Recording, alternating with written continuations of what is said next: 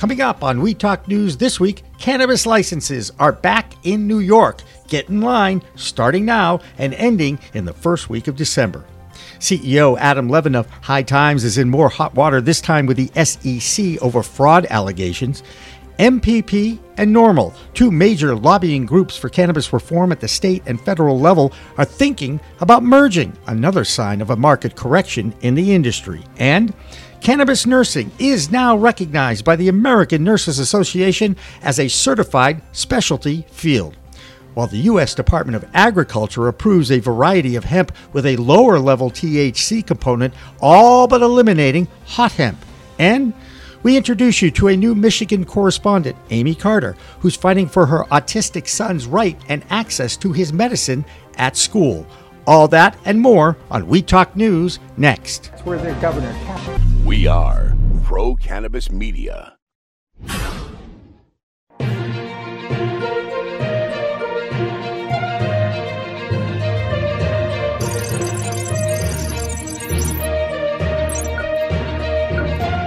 Hi everyone, welcome to We Talk News, Pro Cannabis Media's weekly roundup of news stories from coast to coast and around the world. I'm PCM founder Jimmy Young, filling in for Elena Pinto, who is off this week, but will be back next week.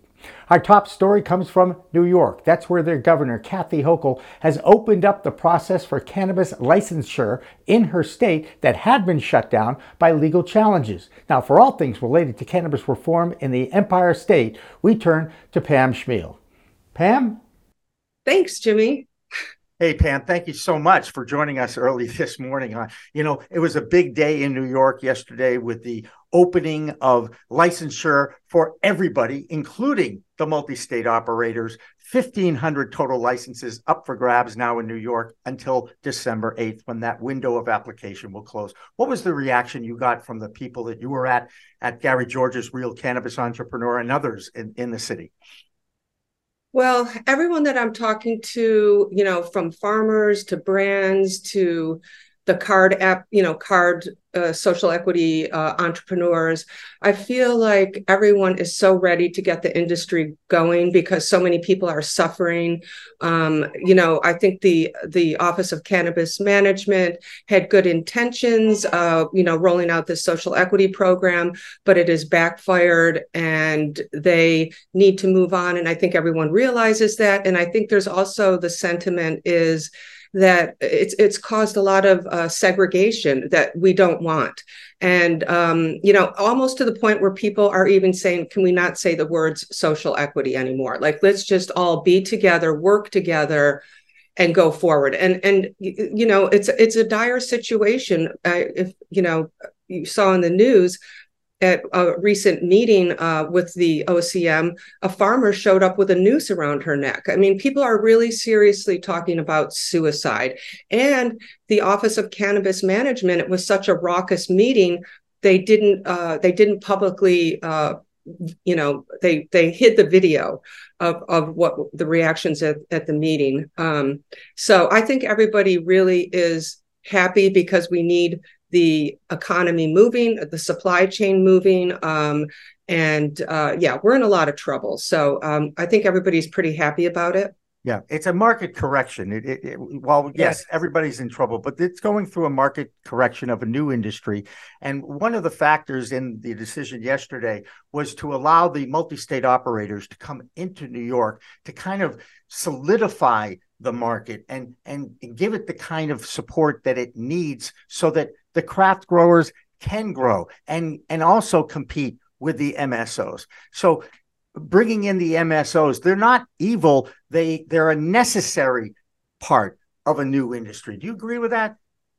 Yes. Of course, there's a lot of talk about that, fear the MSOs coming in. But honestly, I feel like the people I've been talking to lately are kind of softening to the idea of, listen, they're here to stay. We have to work with them. Let's try to figure out how we can all work together. And I even spoke to someone yesterday at Gary George's conference, someone who's trying to actually create partnerships between the MSOs and say the brands or, legacy people to help them, learn, do what they don't know as far as, launching a brand. So I feel it's very important for all of us to work together because no one's going away. Well, I don't know about you, but I know that this plant has bonded people in the past. Okay. And I'm talking about when you're committing an act of civil disobedience back in the day when it was illegal, and you'd go around the corner and you'd hang out with Black people or Puerto Rican people or Native American people, and you'd pass a joint because it was the thing to do. And you all were sharing a moment together. And that's what this plant, as everybody knows, part of why it's been put on this earth is to bring people together. Right. Pam, I really appreciate you taking some time out this morning. I know you're going to go back to Gary George's Real Cannabis Entrepreneur, and thank you so much for sending us some video for that. And as always, we'll always look forward to your reports on Weed Talk News in the future. Unfortunately, the one thing that New York is already challenging California for is the crackdown on illicit, unlicensed operators. To date, New York has seized over 8,500 pounds of weed with a value of over $42 million. Right now, that's pocket change for California, where a series of busts has shut down a number of illicit operators, and one bust in an Oakland warehouse was for 1,800 pounds and upwards of $37 million in value. These busts have kind of put a damper on the harvest in October. Our California reporter is Lavana Vasa. I'm Lavana Vasa from the Bay Sesh, reporting for PCM with this week's California report for Weed Talk News. It's Croptober in California. The biggest crops of the year are starting to get chopped. From full sun to indoor, the biggest harvest time of the year is here. In California, this always comes with its ups and downs. Croptober harvest is a time when the growers must be on high alert for rippers or thieves, and if they happen to be unlicensed grows, enforcement. Last month in Oakland, after a long investigation, 2 warehouses in the 300 block of Adeline Street were raided by the California Department of Fish and Wildlife, who are part of the Governor's Unified Cannabis Enforcement Task Force, UCETF. Several news sources reported that they eradicated over 41,000 plants and destroyed over 1.8 thousand pounds, claiming a retail value of almost $37 million. There were other busts up in Tuolumne County. Detectives from the DCC enforcement seized $3.7 million in plants and flowers from several people. And Oakley PD and the DCC raided 5 illegal grow houses in the East Bay last month, seizing more than 4.2 thousand plants. On October 5th, the DCC announced in a press release that since its inception in 2022, the governor's UCETF has seized over $295 million in unlicensed cannabis, eradicated over 277,000 plants, and seized 101 firearms. While enforcement's been ramping up, the legal market is still maturing in its 5th year, and something we can look forward to in Croptober is seeing what cultivars the growers are most proud of, and which ones are catching a buzz amongst connoisseurs. Tune in for my story next week to find out which harvests are reaping the most love from growers and consumers alike in the epicenter of cannabis culture, Northern California. That's this week's California Cannabis Report. I'm Lavana Vasa from PCM reporting for Weed Talk News. Next up, what is going on in Florida? The group behind the ballot initiative for adult use sale in Florida is the Smart and Safe campaign. It is being funded by the largest MSO in that state, TruLieve. Now, that group has already collected over 1 million signatures and has over 800,000 medical patients using this medicine. Now, the Florida Attorney General, Ashley Moody, is going to fight to remove that ballot question altogether.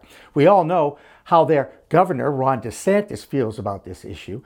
And when the AG gets to the state Supreme Court to plead her case, the judges there are expected to agree with her.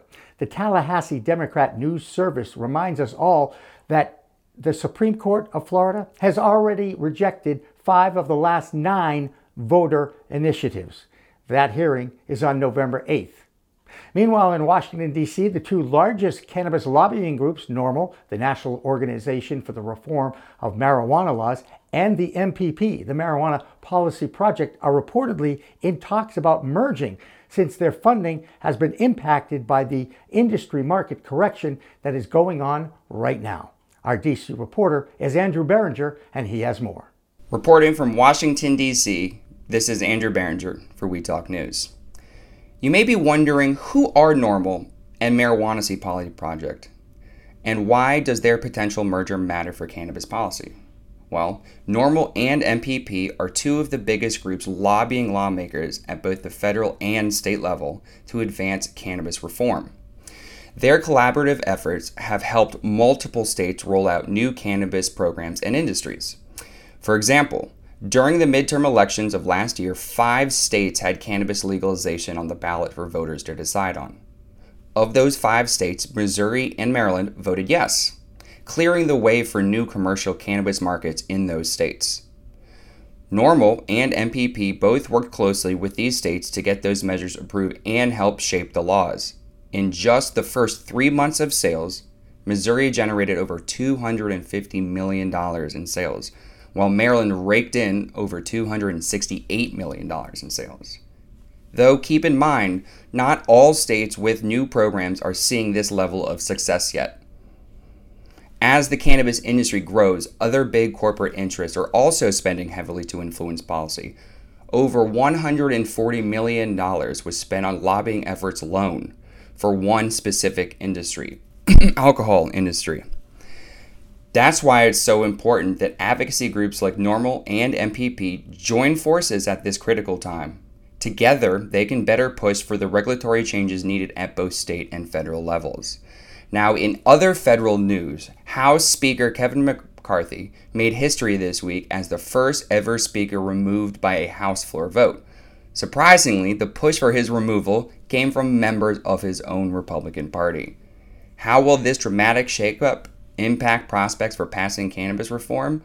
Tune in next week as we analyze whether a divided GOP could stall or spur progress on cannabis legislation. Well, that will do it for me in the DC area report for this week. Once again, I am Andrew Behringer, reporting for We Talk News. We are so happy to introduce you to someone who I think is going to be a very much appreciated contributor to our program weekly. Her name is Amy Carter. She's from Michigan. And if anybody has been following Pro Cannabis Media's posts over the last week or so, we've lost a dear, dear friend, Rick Thompson. He had been my Michigan correspondent for 3 years.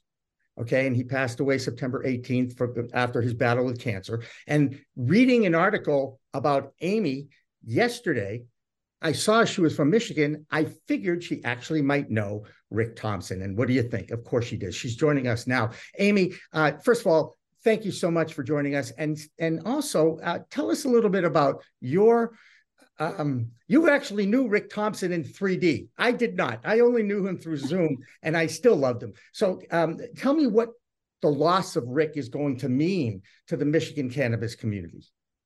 The loss of Rick is huge. He was very, very talented in what he did. He connected a lot of people, and looking back and, listening to people's stories, we realized how important, he really is. I mean, don't get me wrong. We knew he was important when he was here. But seeing the connections that he made and just where he got the cannabis community here in Michigan. I mean, he was a fierce advocate. He didn't hold back. He was great with his words. He was remarkable, and he's definitely going to be missed by all of us. Well, I really hope that you and I will continue to talk about how we might be able to maybe create something in his name in Michigan. And I have no idea how that can happen, but it is part of my mantra to keep turning negatives into positives. And that's really this story here. Amy, your story is pretty compelling too, as I read up on it, as a mother who's fighting for the rights of her autistic child to actually have access to medical marijuana in the school. Can you tell us a little bit how it all happened with your child, Jaden? Yes. I started medicating my son, Jaden, when he was just 9 years old. That kind of gets into a long story, so I won't get into all of that. But he was not able to take his medicine, obviously, to school. And so I would get phone calls from the school, can you bring a special medicine up? And that was 4 years ago. He's now 16 years old, and we've been working on this bill since 2018. We're working very closely with Illinois with Ashley's Law. The mother of Ashley serves on the committee for Jaden's Law. Got it. And I actually think I've met Ashley before, believe it or not. But it's a small cannabis world. That's what I tell people anyway. Like so many compelling stories about this plant, this was a last resort for you because you had tried a lot of different things. Am I right? Yes, it was a last resort. I actually had CPS that was getting ready to force me to terminate my rights because my son was so violent and aggressive. And so at that point, I was like, well, I'm going to try this. So I got him his card for nausea and migraines, and it calmed his aggressive behaviors. It improved his quality of life. His IQ went up, his cognitive impairment diminished. I mean, it's been nothing but good things, but a lot of bad stigma still surrounds it. Absolutely. And that's what we fight for. We want to give the stories to people like you who are fighting for the rights of their children and also the rights to accept this plant as a medicine and treat it that way. One of my biggest beefs, and of course we just met this week, is the fact the word recreational. I don't believe that any medicine should be used recreationally, even though we know that there are quite a few that do. I always use the Robitussin example because Robitussin is now an over 21 product that you have to show an ID before you walk out of the drugstore. And we all accept that because after all, Robitussin wasn't vilified for 85 years like the cannabis plant has been. And I just wonder, again, as someone who has seen these results, this plant is a powerful help that can change people's lives. And in this case, it changed your child's life and your life too. Yes, 100%. And, being an autism mom and trying to, navigate on gluten-free diets and coping skills and medicines and all that, cannabis has been the best tool that has allowed him to use the other tools in his toolbox. Because he didn't really have the ability to process his thoughts and to be able to slow down enough to be able to utilize the therapies that he had been taught. And so it really opened up a lot of doors. It is a great, great tool, medication for him. And now you'll be able to report on what's going on in your state of Michigan moving forward, and also your battle to get Jaden the right to take his medicine at school. So we welcome you to the We Talk News family and Pro Cannabis Media, and we will have more of the We Talk News show after this.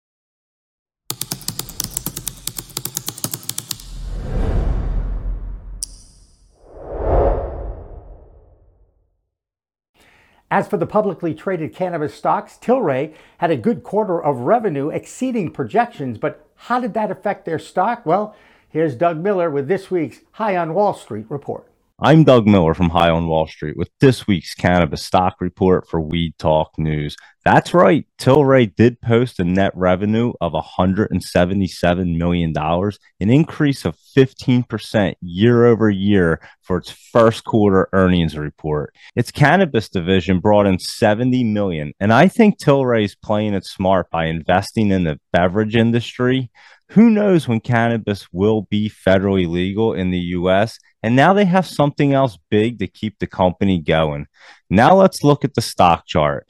It's been trading around 212, and it has been dipping the last few days, and it looks like it wants to continue to dip, but I'm watching for that bottom because it's going to bounce hard. And that's this week's cannabis stock report. Reporting for Weed Talk News, I'm Doug Miller. A study in Canada of 60,000 participants has concluded that those with the so-called cannabis use disorder have a 60% increase of having a cardiovascular event. Now, the study admits that the difference of 2.4% chance versus 1.5% chance is only 540 people out of that study of 60,000, but you will see headlines about a 60% increase if you have cannabis use disorder. Everyone can find a study now that supports both sides of this issue. Oh, Canada. That's where Debbie Facey reports from every week. This is Debbie, your Canadian correspondent with We Talk News, with your Canadian Joint of the Week. What we have in Canada this week is Health Canada actually going in depth with some of the medical patients here in Canada, and especially when it comes to their grower's license and whether or not they are actually abiding by the rules, which is based on which is allotted to them based on their prescription. We also have our 2 recalls. One is from the cannabis company Culshan Cannabis, which has their Lemon Z drops, which have been recalled due to a mold contamination, which I have to say is, I don't want to say gross, but pretty gross.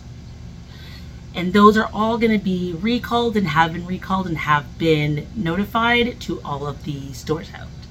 What we also have is the Dibby vape pen, which has been inaccurately labeled with double the amount of CBD, which is actually not in the vape pen. As we do know that when it comes to labeling and when it comes to most of anything that has to do with the FDA, it does have to be across the board approved, and it also has to entail and have exactly what is inside of the product that is being sold. This is Debbie, your Canadian correspondent with We Talk News, with your Canadian Joint of the Week. Peace. High Times might be the oldest and most recognizable brand in the cannabis industry, but they are constantly in the news for all the wrong reasons. Adam Levin, their CEO, is now under investigation by the SEC for fraud. High Times went public back in March of 2018 and shares were sold at $11. Now the SEC is claiming that there is an alleged malpractice of the use of those funds with investors. The SEC is going to look for a civil penalty and prohibit Levin for ever being involved in any securities in the future. Is anyone in this industry paying their bills on time? Some reports from wholesalers and ancillary companies claim it can take as much as 120 days to get paid. It's happening in Oregon. That's where Marianne Kersage has this report. I'm Marianne from Alibi with this week's Oregon Cannabis Report for Weed Talk News. The cannabis industry in Oregon continues to be plagued with late payments. The state intervened a few months ago and more details are coming to light. Permanent rules are now in rulemaking to replace the temporary rules enacted earlier this year. In spite of talks to expand this to all license types, it now appears to be applicable only to retail licensees who are delinquent on any taxes collected by the Oregon Department of Revenue. Retailers will now need to obtain a certificate of tax compliance in order to renew their cannabis license. Also, Oregon's Aspergillus testing rules continue to get media coverage. This week, MJ Biz Daily reported on the issue. According to the U.S. Center for Disease Control and Prevention, Aspergillus mold is not harmful to healthy people. The Oregon Health Authority has not reported any cases of aspergillosis connected to cannabis use. Why then is there a big push to test for aspergillus? And finally, Croptober is starting. The annual fall harvest is beginning, and we celebrate the work and dedication of all sun-grown farmers. That'll do it for the Oregon Report this week. I'm Marianne with Alibi. Gary George's Real Cannabis Entrepreneur Extravaganza is going on in Newark, New Jersey this week. Our New York reporter, Pam Schmiel, was there today and was actually able to get some video from their Spark Tank panel. Look, there's old friend David Feldman from Skip Intro Advisors, Dr. David Kunick of UCS Advisors, and Ben Richardson from 730 Capital. That's quite a lineup. Dab Riga was pitching them today about his new manufacturing business. The Real Cannabis Entrepreneur Show is just one of the happenings in New Jersey this week. Jill Goldsberry has more, including a break for a New Jersey policeman who used cannabis in his off-duty hours and then was fired for doing it. Hello, everyone. Jill Goldsberry here with reporting for We Talk News New Jersey, and there's lots happening this week, so let's get into it. First, cannabis and the police. A state grand jury has declined to charge a Jersey City police officer who has been embroiled in litigation over cannabis use in his off-duty time in the fatal shooting of a suspect last year. The decision marks the end of an investigation into Officer Omar Palenko concerning a May 24th shooting resulting in the death of Joseph Roberson, 59, of Jersey City. Last month, the civil Service Commission ruled that Officer Palenko was wrongly terminated by the Jersey City Police Department, and they have ordered for the immediate reinstatement and back pay and attorney's fees. This decision allowed for 3 other findings that the JCPD policy has run amok on in the state law. So the investigation into Roberson's death, carried out by the Office of Public Integrity and Accountability, found that Palenko shot Roberson after Roberson was armed with a firearm and put a woman in a headlock. So essentially, the shooting was a good shooting, according to the Office of Integrity and Accountability. In other news, the Real Cannabis Entrepreneurs Conference is hitting this week in Newark. It's landed and it's here at the Doubletree Hilton Hotel, Newark Airport, October 5th and 6th. The conference is the first of its kind. The Real Cannabis Conference is the only event focused on providing progressive business owners, investors, and opportunity seekers with real life know-how and information on breaking into the industry. With a fantastic list of speakers from all walks of the business. Definitely something to check out if you're interested in really delving into the business further. Also coming up, October 12th, New Jersey Insiders Cannabis Business Conference is back at the same hotel, the Doubletree Hilton Hotel, Newark. Attendees have the opportunity to network, attend breakout sessions, and this year's keynote address will be delivered by none other than Wanda James of Simply Pure. So head over to New Jersey Insiders for tickets. I'm Jill Goldsberry with We Talk News, and that's what's happening this week. Thanks for watching. Speaking of Skip Intro Advisors, that's where Angie Seifert works, and she has our Connecticut Cannabis Report for this week on We Talk News. I'm Angie Seifert from Skip Intro Advisors with the Connecticut Cannabis Report for Weed Talk News. Is Connecticut's cannabis market growing too quickly? In the nearly 9 months since adult use sales began in Connecticut, the market has grown quickly, already surpassing the number of dispensaries per person that the neighboring Massachusetts state had within its first year. And by this time next year, there will be 69 dispensaries in the state. Now, looking at statistics, adult use is likely pulling some consumers from the legacy market. Connecticut's adult use retail sales in January closed at 5.1 million, with over 114,000 products sold. And in August, roughly 355,000 adult use products turned a much higher profit of 14 million. Yet it is difficult to quantify if Connecticut's retail gains come from brand new cannabis users or consumers turning to the legal market instead of the illegal one.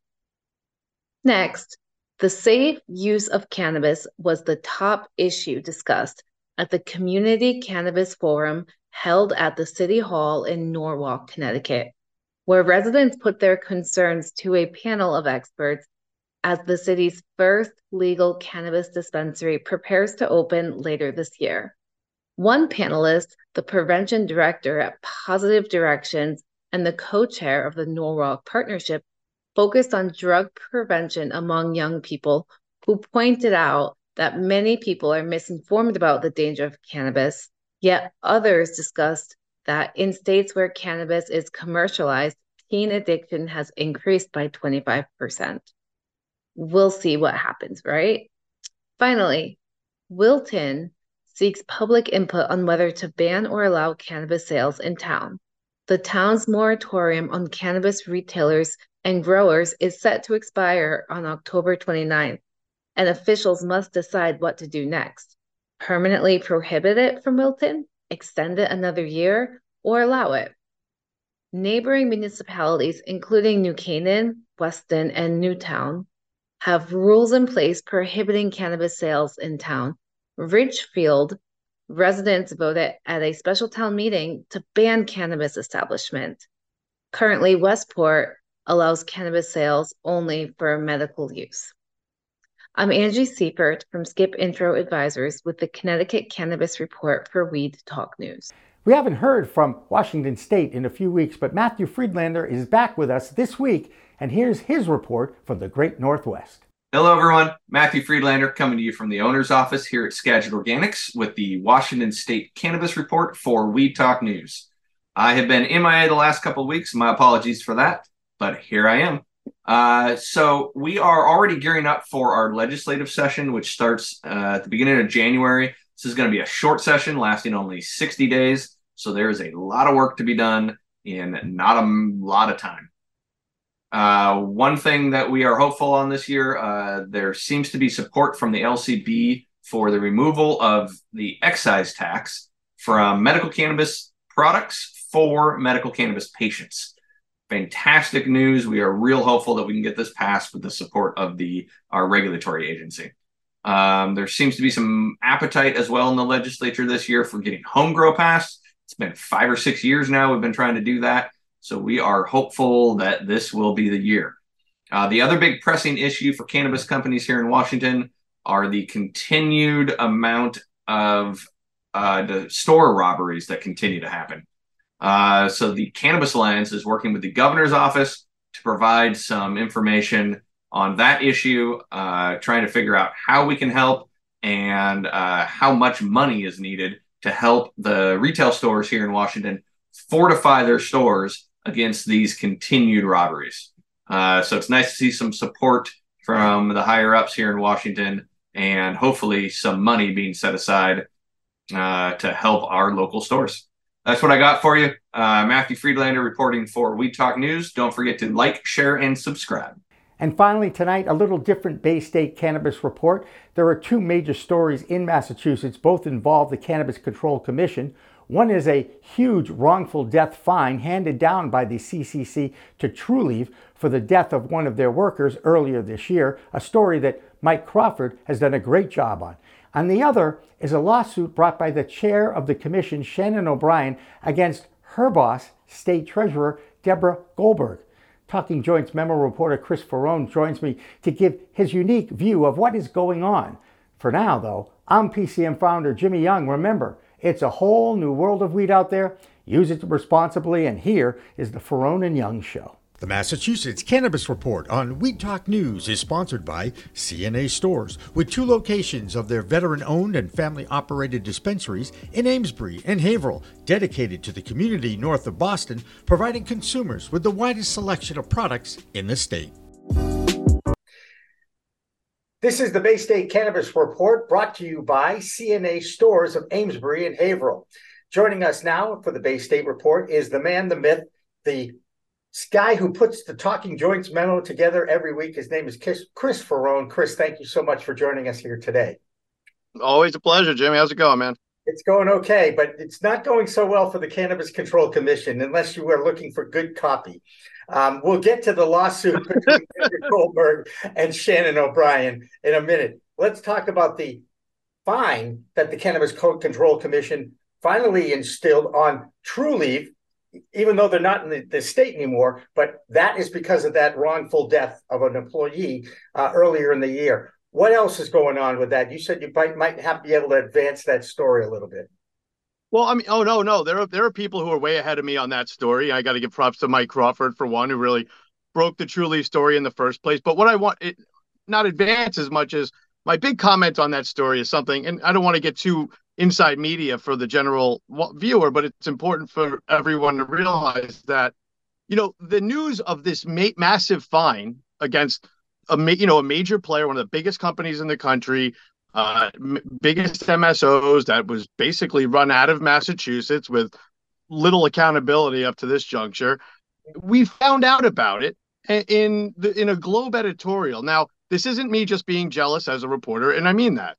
It brings up the question of the Cannabis Control Commission, for reasons beyond my understanding, I'm working on figuring it out, didn't release the information. They didn't press release about it. And you would think, considering all the things we're about to talk about, the shitstorm, okay, that's going on with them right now, the hellstorm, you would think that, the news that they've really fined this, apparently nefarious player. But I will say this about Trulieve: you're going to see, now that is out, and now that they are gone from the state, and there's more information coming out about their testing practices, the facility itself, it's just going to keep on coming out. So definitely watched Talking Joints memo, but also all the other reporters have covered it for several years. But really, it's kind of, it boggles the mind. But it's huge news. Obviously, other operators are taking note. But I will say that from this stuff I'm seeing, in my opinion, they were so egregious. You're really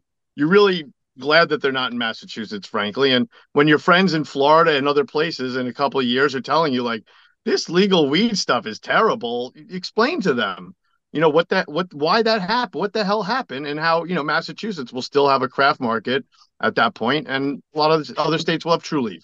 Yeah. And True Leaf is backing the adult use initiative in the state of Florida too, because after all, what do they have? 30 dispensaries in that state. They're definitely the most dominant one down there, right? I got to say, I looked at the legislation that True Leaf and some other MSOs are backing down there, because I honestly didn't even believe. You got to check it out. If your mother tells you she loves you, check it out, right? That's what we used to say in the newsroom, of course. And in this case, I'm hearing from activists, well-respected ones, not like I didn't believe them, but when they were saying telling me about the assault on home grow, it was just almost unbelievable. You think of it, it's literally the Sunshine State, literally. Right. This stuff, and it's there are different landrace strains that have to be grown down there, and that's beyond my expertise. What I do know is politics, and it is unbelievable. And anybody who knows Florida knows that it's very hard to lobby on Tallahassee. It's like a 8-hour drive from South Florida, from normal Florida, where people aren't incestuous and whatnot, and so it's just unbelievable. A populated area. I don't know about the other one. All right. Now, let's get to the patent place of cannabis in Massachusetts. The lawsuit between Shannon O'Brien and Deborah Goldberg. Who's in charge? Deborah Goldberg suspended Shannon O'Brien, and now we're going to find out why. Yeah, so I just want a little interesting, funny quip is right after when so obviously the background for anyone who's just dropping in from another state is that for some odd reason, I guess all states operate like this. Our Massachusetts Cannabis Control Commission really has two layers of people, right? There are the appointeds. Those are the commissioners, yep. And then there are the executive director, the attorneys, the hires. Okay, and I'll get to the specifics in a second. But what we have here is a giant power struggle. Mm-hmm. Now, Deb Goldberg, the treasurer, is like a third party in this power struggle because she's gets to appoint the chair of the Cannabis Control Commission, who is currently Shannon O'Brien. Now, the quip I was going to tell you is that when this news first broke that the chair was suspended by the treasurer, with no reason given midway through September. I believe it was the 14th, although like everything else, we never know when things actually happen, just when they hit the news, right? We looked up, you just look up everything. So when you're a reporter, one of the places you go is the Office of Campaign Finance to see who's given money to who. And one of our other reporters, Dan Atkinson, who I work with, he said, he goes, oh, looks like Shannon O'Brien gave Deb Goldberg $250 in the last election cycle. I said that. And he goes, I bet she's going to want that back. So what you have now is, the way it was done. And I'll just even back up a second. I'll be the first to say that, I try to play it straight actually as a cannabis reporter, even though I don't really believe in, objective reporting. I'm the subjective alternative news guy. But when it comes to this, I don't mean objective as much as, listen, there's just a lot of people saying different things. And if anybody who's watched the meetings knows that, listen, Chair O'Brien didn't always have it together. She's obviously a very smart person. She'd been in government and doing big things for years. She was, why am I blanking on this? Did she run for lieutenant governor? She ran for governor. And, so I think that what I mean, though, is this is just like, why is she there? She doesn't really understand cannabis. Everything is like learning from day one when there's a million people who know this stuff, including some of the other commissioners. Anyway, what we've seen in the past 2 weeks, though, is even though anyone who watched from the outside looked like, yeah, O'Brien was, openly hostile, frankly, to some of the other commissioners and people who work there. Now we're seeing some of the reasons come out. And the way we've seen that is when the suspension happened, there was really no information. That was the biggest criticism. Even people who didn't like Chair O'Brien were like, okay, well, why? Right. And it was ridiculous too, because they were like, we're taking your laptop. It's like, this isn't like an international spy mission. It looked so silly. And then And then what happened was basically it took some time, and I think it was some good reporting. Katie Lannon, I think, over at GBH, did some great reporting and got the treasurer to talk. I could be messing up the order of operations, but slowly over the past 2 weeks, the treasurer's come out with some reasons, saying basically there were complaints about O'Brien's behavior, and O'Brien has come out with a lawsuit.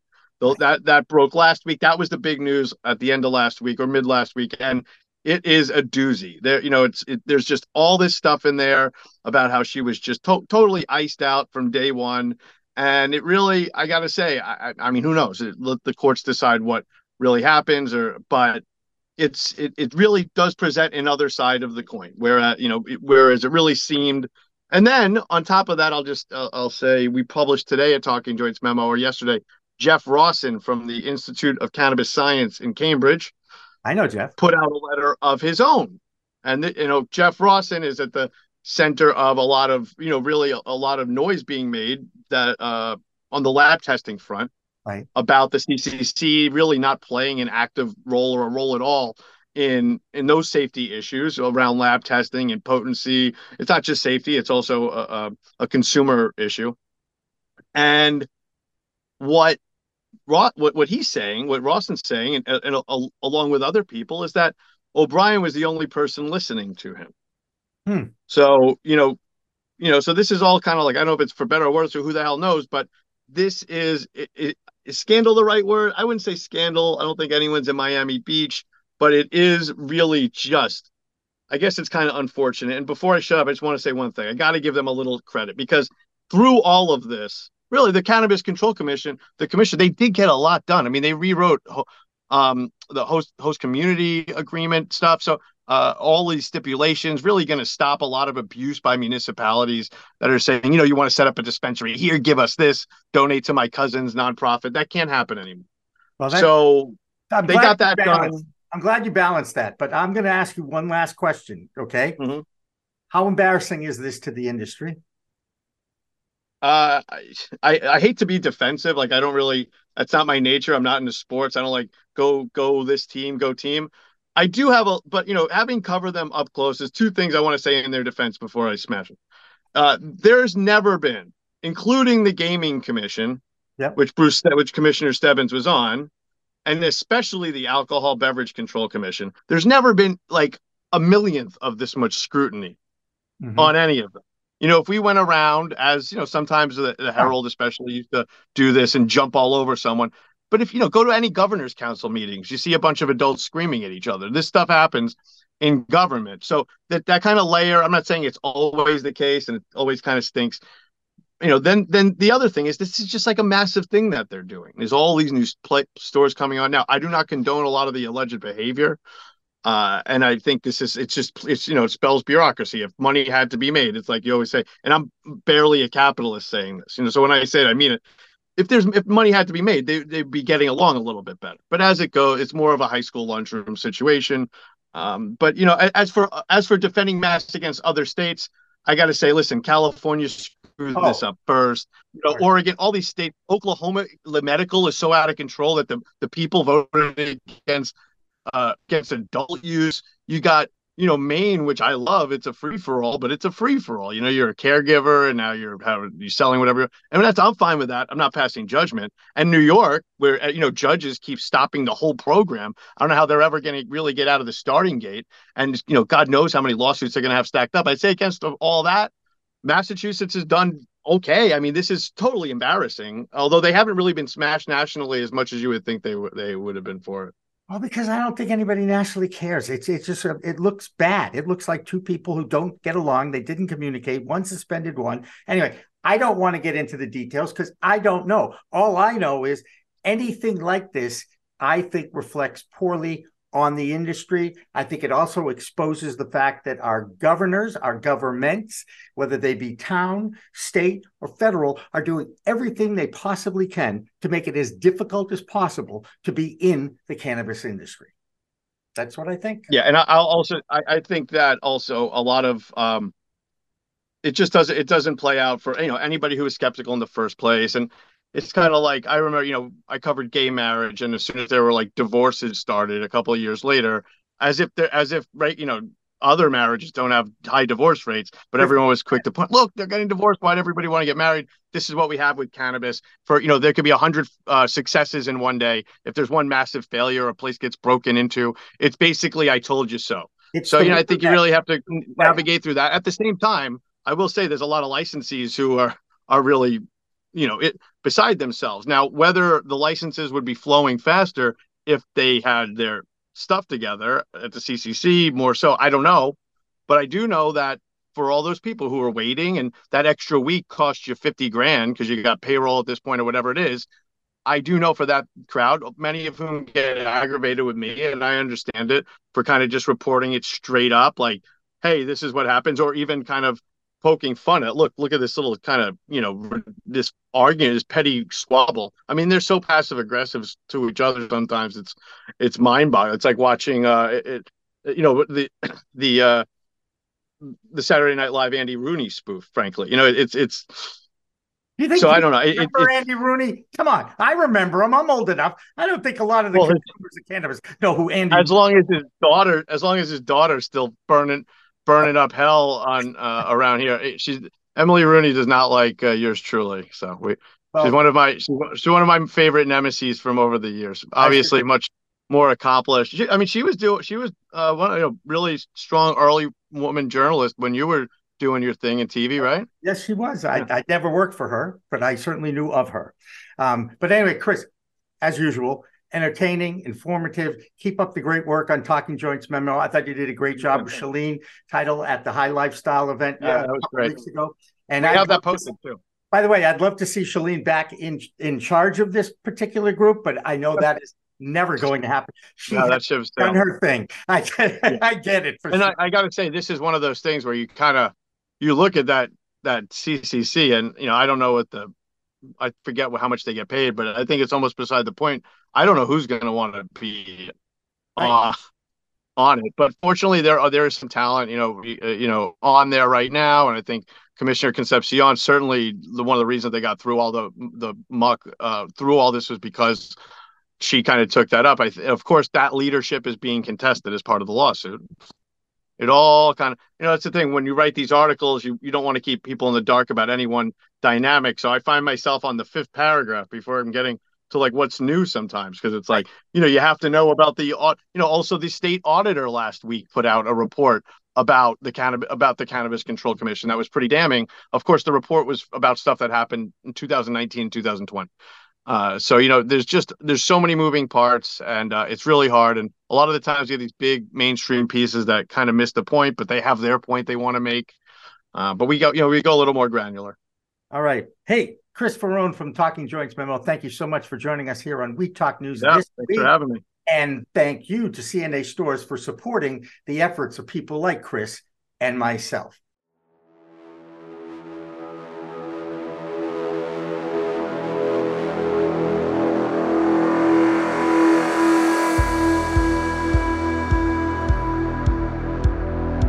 I'm marketing these, and yes, I'm pitching to you. That's Steve Levine, the inventor and principal behind the One Hit Wonder. And this little efficient device is getting rave reviews. And there's more uses than just a one-hit wonder. The One Hit Wonder, you get a 50 milligram hit. So if you used a one-hitter or dugout before, you know the challenges. Steve's One Hit Wonder is easy to clean, use, and enjoy. Standard one-hitters do not work. We're afraid to inhale. The One Hit Wonder has a built-in ash catcher. So inhale like it's your last breath. Suck the ash right through. Get it at onehitwonder.com.